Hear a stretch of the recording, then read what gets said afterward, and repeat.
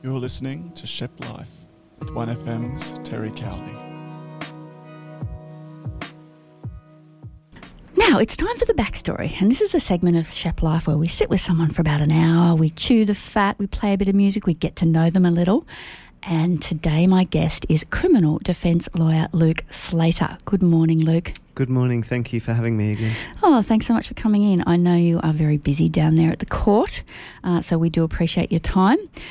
We have had a chat about justice matters before, but I thought it would be good to get to know you a little better today. So thanks again for your time, Luke. Thank you. So what is life like as a defence lawyer in the coronavirus era? It's a weird time, isn't it? It is a bit of an odd time, but we're surviving. We're obviously, crime never stops to a certain degree. We're probably operating at about 60 or 70% capacity, and we're really doing mainly the custody matters where people are taken into custody. The court is still dealing with them as usual. They are the priority types of cases, so that obviously makes up quite a large part of our work in any event. But if people are not in custody and it's not a particularly significant matter, generally things are getting adjourned off to the end of the year.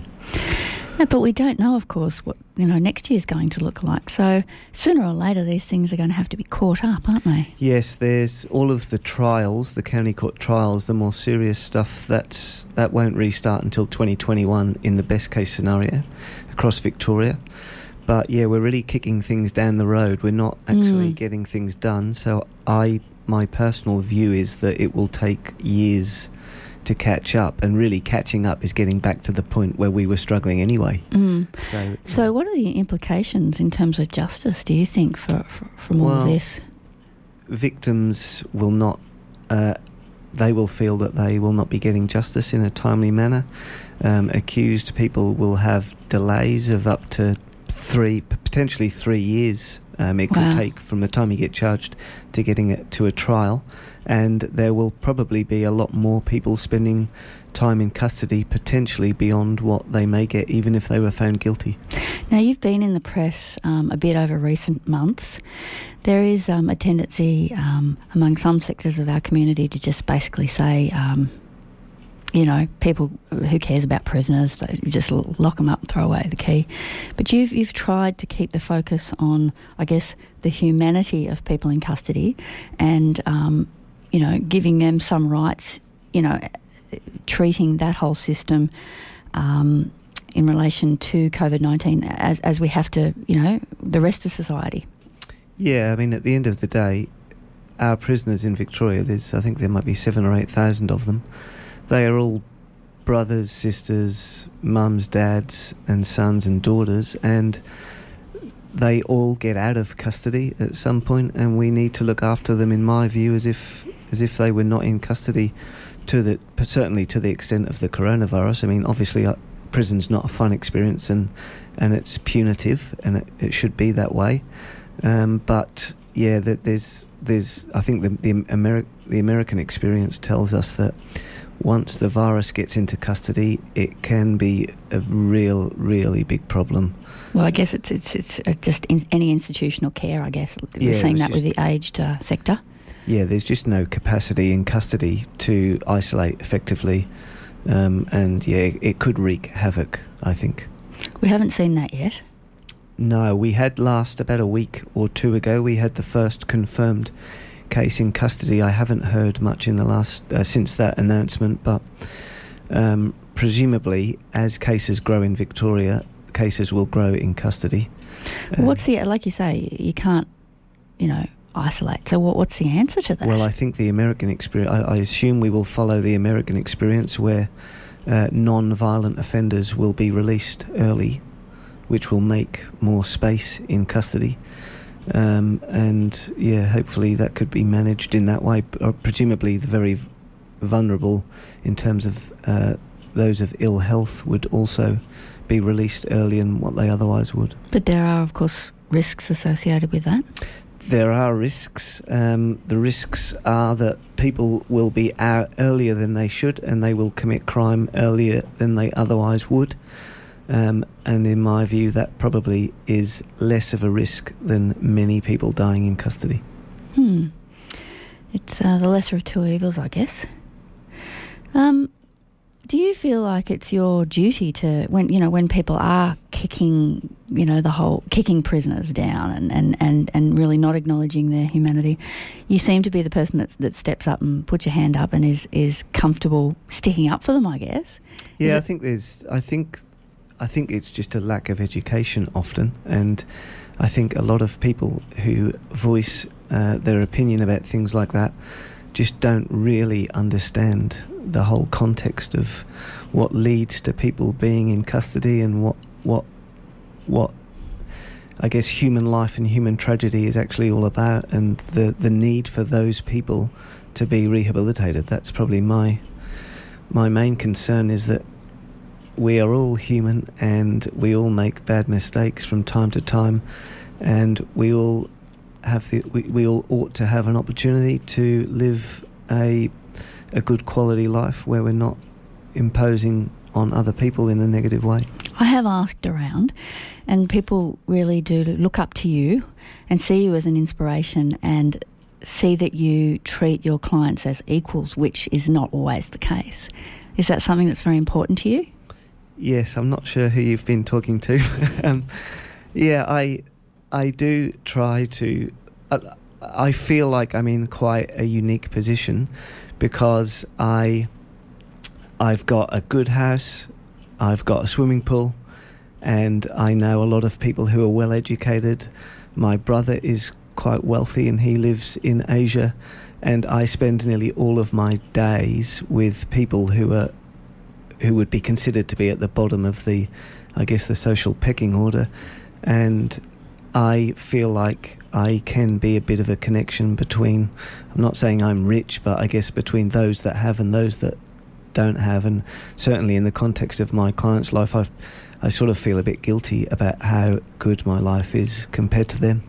So I really try and spend not just time, I tried to spend as safe as it can be a bit of social time with them, and just to get to know them. Just to get to know them on a level deeper than work.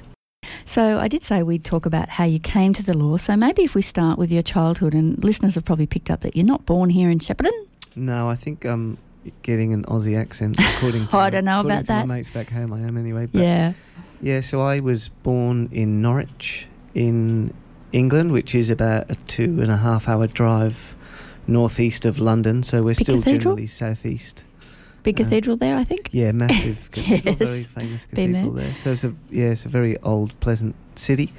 So I just had a pretty normal school. I went to a very average public school called Cossey High School, and after we only go to year 11. The mandatory year is year 11 in England, and then people can choose to do A levels, which is the equivalent of years 12 and 13 before they go to university. But I wanted to get out of school as soon as I could, and Why was that? I was not very academic at all, really. I just wanted to play sport and mess around with my mates and try cigarettes and all those alcohol things. and all that sort of thing. Yeah. What about you? What about your home life? Like you're one of two kids? Yes, my brother was totally the opposite to me in many ways. He was really academic. He was the smartest kid at our school, and he went on to do really well. He lives in Singapore now. He works for a very big bank as a lawyer. Was that hard, following through someone who was so academic? Not really. He used to tease me about how dumb I was, and I'd tease him about what a nerd he was. What a nerd he was. Yeah, so we had a lot of fights about all of that. But no, I think in the end, when I matured a little bit, I was probably grateful that he had sort of forged the way in that regard. And I think, once I worked in a factory for about 5 years after leaving year 11. What kind of factory? That was a drinks factory. So it was originally called Coleman's Mustard. A lot of people might... It was quite a famous mustard company. That became a drinks factory, and that was run by a company called Britvic, Robinson's Drinks. So I used to work on a drinks line. So I'd work on the machinery. Like soft drinks? Yeah, soft drinks, yeah. like carton drink was my line, mainly the little cartons that kids would take to school. Mm-hmm. So I'd work on the straw machine or the labelling machine, or I'd be down the end putting the product on the pallets or driving it away on a fork truck. Surprised you didn't pop straight into the SPC factory when you arrived here, Luke. Yes, no, I did go to the SPC factory pretty early on after arriving here. And what about your parents?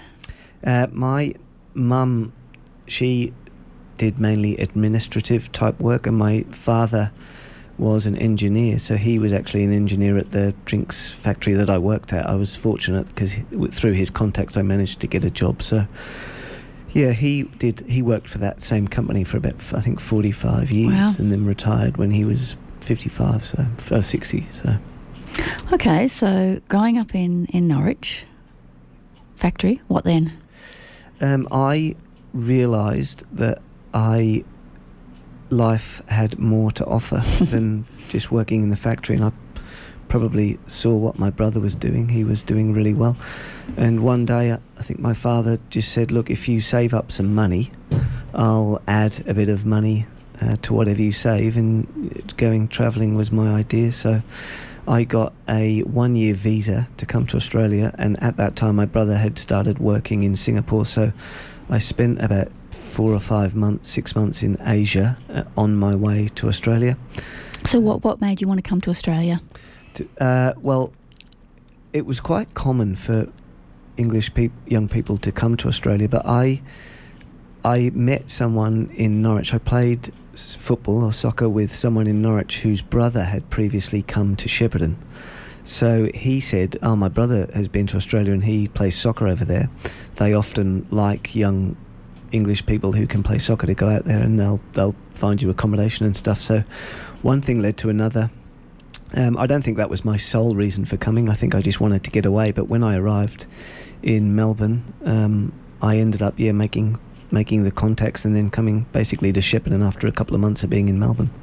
So that was Lemnos, I think, was it? Yes, I played for Lemnos. They're now called Shepparton, but they're the Macedonian club in Shepparton. So I played and coached the kids with a friend of mine from England, Andy Ingham. So we spent the first 12 months living in a unit on Swallow Street in Shepparton. And was that a fun time? Yeah, looking back, they were great times. We managed to get a job at the Safeway supermarket just down the road there. Bit of pocket money on Nightfield. So and then we'd coach the kids teams a couple of nights a week and then play for the seniors, and the club put us, found us the accommodation and looked after us. So they were great times. But you ended up at Cobram, didn't you? Yeah, I played in Shepparton for a couple of years, and then when I started studying in Melbourne, I played for the Melbourne Knights in Melbourne, the Croatian team. And then I eventually came back to Shepparton, and I started coaching at Cobram, playing and then coaching at Cobram. And I was at Cobram for 3 or 4 years. And so is this all the Bendigo Amateur Soccer League? Is this? Well, they weren't back then. They are now. Yeah, they've merged with Bendigo, but back then. Oh, that was the Albury Wodonga competition. Yeah, back then it was just the local clubs that included Tatura and the Cobram clubs. There was 8 or 9 clubs, and it was a really healthy rivalry between the clubs, and they were really good times. Things have changed a lot, but they were good times. I was looking at some of the articles from the time of you being Cobram co-coach, I think you were called, and you talked a lot about the rivalry with Shep United. Yes, well, Shepparton had a big rivalry with Shep United. They were some very fun times. And Cobram's main rival, there actually happened to be 2 sides at Cobram back then. That was the Cobram Tigers that I was with, and there was Cobram Victory that was a fairly new club. So a rivalry created through the second club that formed in Cobram. But yes, there was certainly my memory of local soccer here in Shepparton was the rivalry between Shepparton and Shepparton United. Yes, as I said, I've got a son plays for Shep United, so I know about all that. It's all good fun. But this isn't your only sporting pursuit. I believe not so long ago you got into a bit of boxing competitions. Yes, I started going to, just really to get fit, I started boxing, and then I really enjoyed it, and the coach encouraged me to take it sort of, I guess, to the next level and then to look at competitive fights. So I started boxing probably about 3 or 4 years ago, and then I've had, I think, 5 competitive fights now. So you're still boxing? Yes, yeah, there's no competitive fights at the moment due to the virus, so Yep. we were hoping to get a fight on August the 16th, but that has been, that fixture's been cancelled altogether, that meeting. So we're just waiting. Yeah, so we're fortunate we're able to train up here, but obviously in Melbourne, presumably the lockdown includes none of the boxing gyms can even train, let alone sparring. So we haven't done sparring for months, which is one of the key parts of getting ready for a fight. So it has been a bit restricted. In 2018, you actually won a Masters lightweight title. Yes, I had. So because of my old age, I qualified to fight in the Masters competition. So that was good fun. But I still can fight. I had most recently, I think my opponent was about 25, so I can still fight some of the younger guys. So I'm guessing met you in a dark alley. I'm just going to walk straight past. I'm not going to pick on you. Well, I'm obviously not very big, but I'd like to think I could look after myself a little bit. Is that important in your profession? No, it's not important. No, I think criminal defence lawyers are often the last people to find themselves in trouble with their clients. But I wish I had started boxing when I was younger. I did do a little bit of karate and taekwondo, but I think it's a tremendous sport just to get to know yourself really, and to have good discipline. And in what way to get to know yourself? I just think certainly my main memory of boxing, when I do look back, is being in the ring in a fight and you have got no one to turn to. You are in there on your own. You've got people watching you. And I think that can be, that is an exhilarating experience. Yeah, it's exhilarating when you win, not so much when you don't. Even losing, out of my 5 fights, I've lost a couple of fights, and I quite badly broke my nose in my first fight, which was quite they're only 6-minute fights, but they feel like they last forever.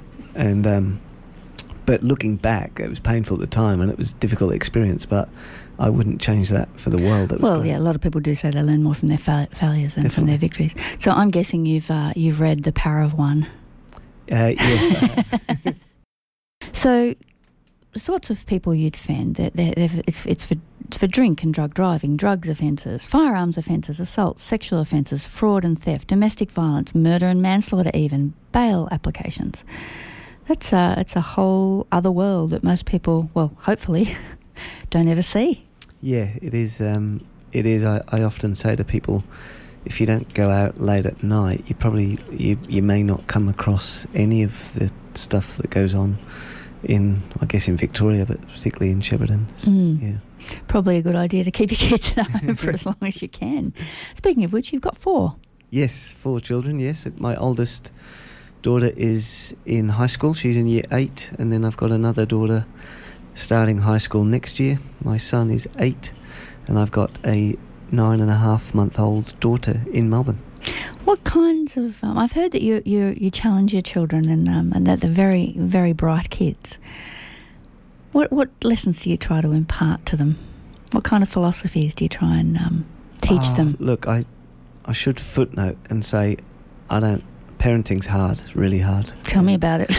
And I certainly could be a better parent. I think Couldn't we all? Could be a better parent. But I think, look, for me, it's a lot of parents are very risk averse, and I am probably a riskier parent than most parents. And I think in the world that we live in, it's important for kids to be a bit resilient and to have bad experiences as long as you can. I'm not talking about silly, awful experiences, but I think it's important for kids to go through bad times so that they can appreciate good times. And I guess one of the things that I try to do to my kids safely is not explain details about what my clients do, but have them sort of understand how people get to where they get in life. And Shepparton's a small town, so I would not be able. I can't go to the supermarket without bumping into some, a client. And maybe next week you can if you've got your mask on.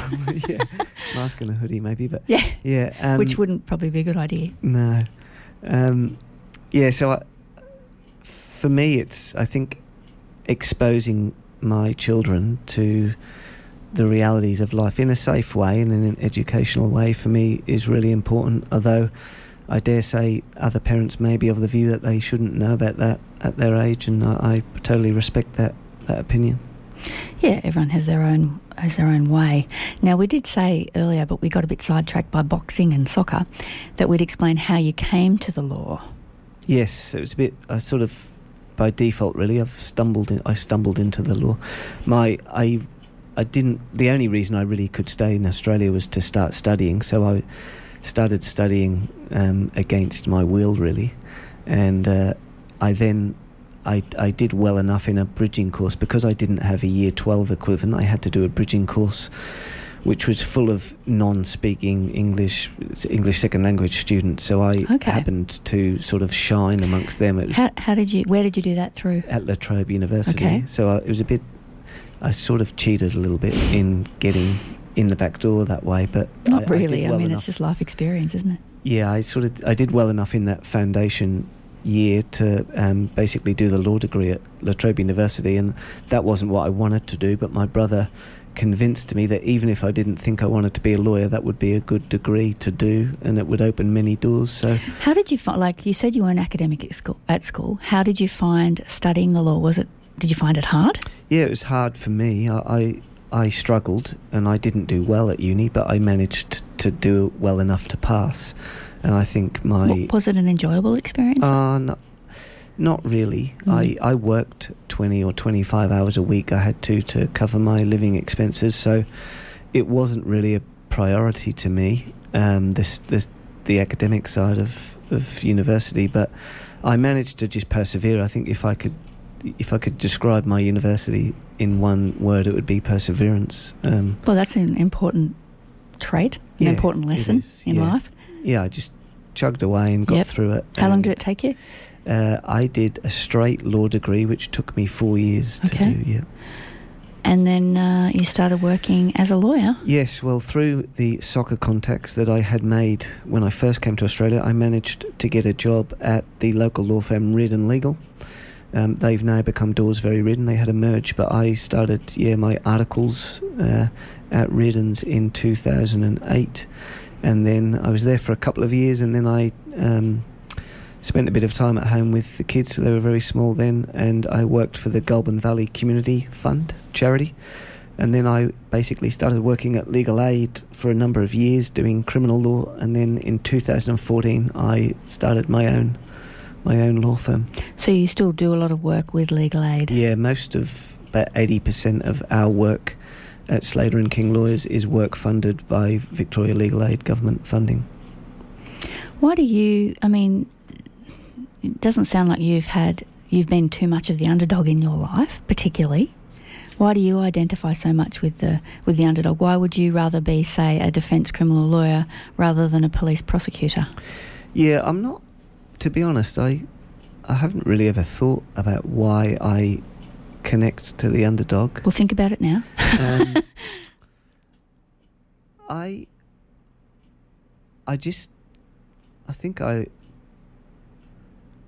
When I see people who have had a really bad upbringing and are disadvantaged, that to me is just wrong.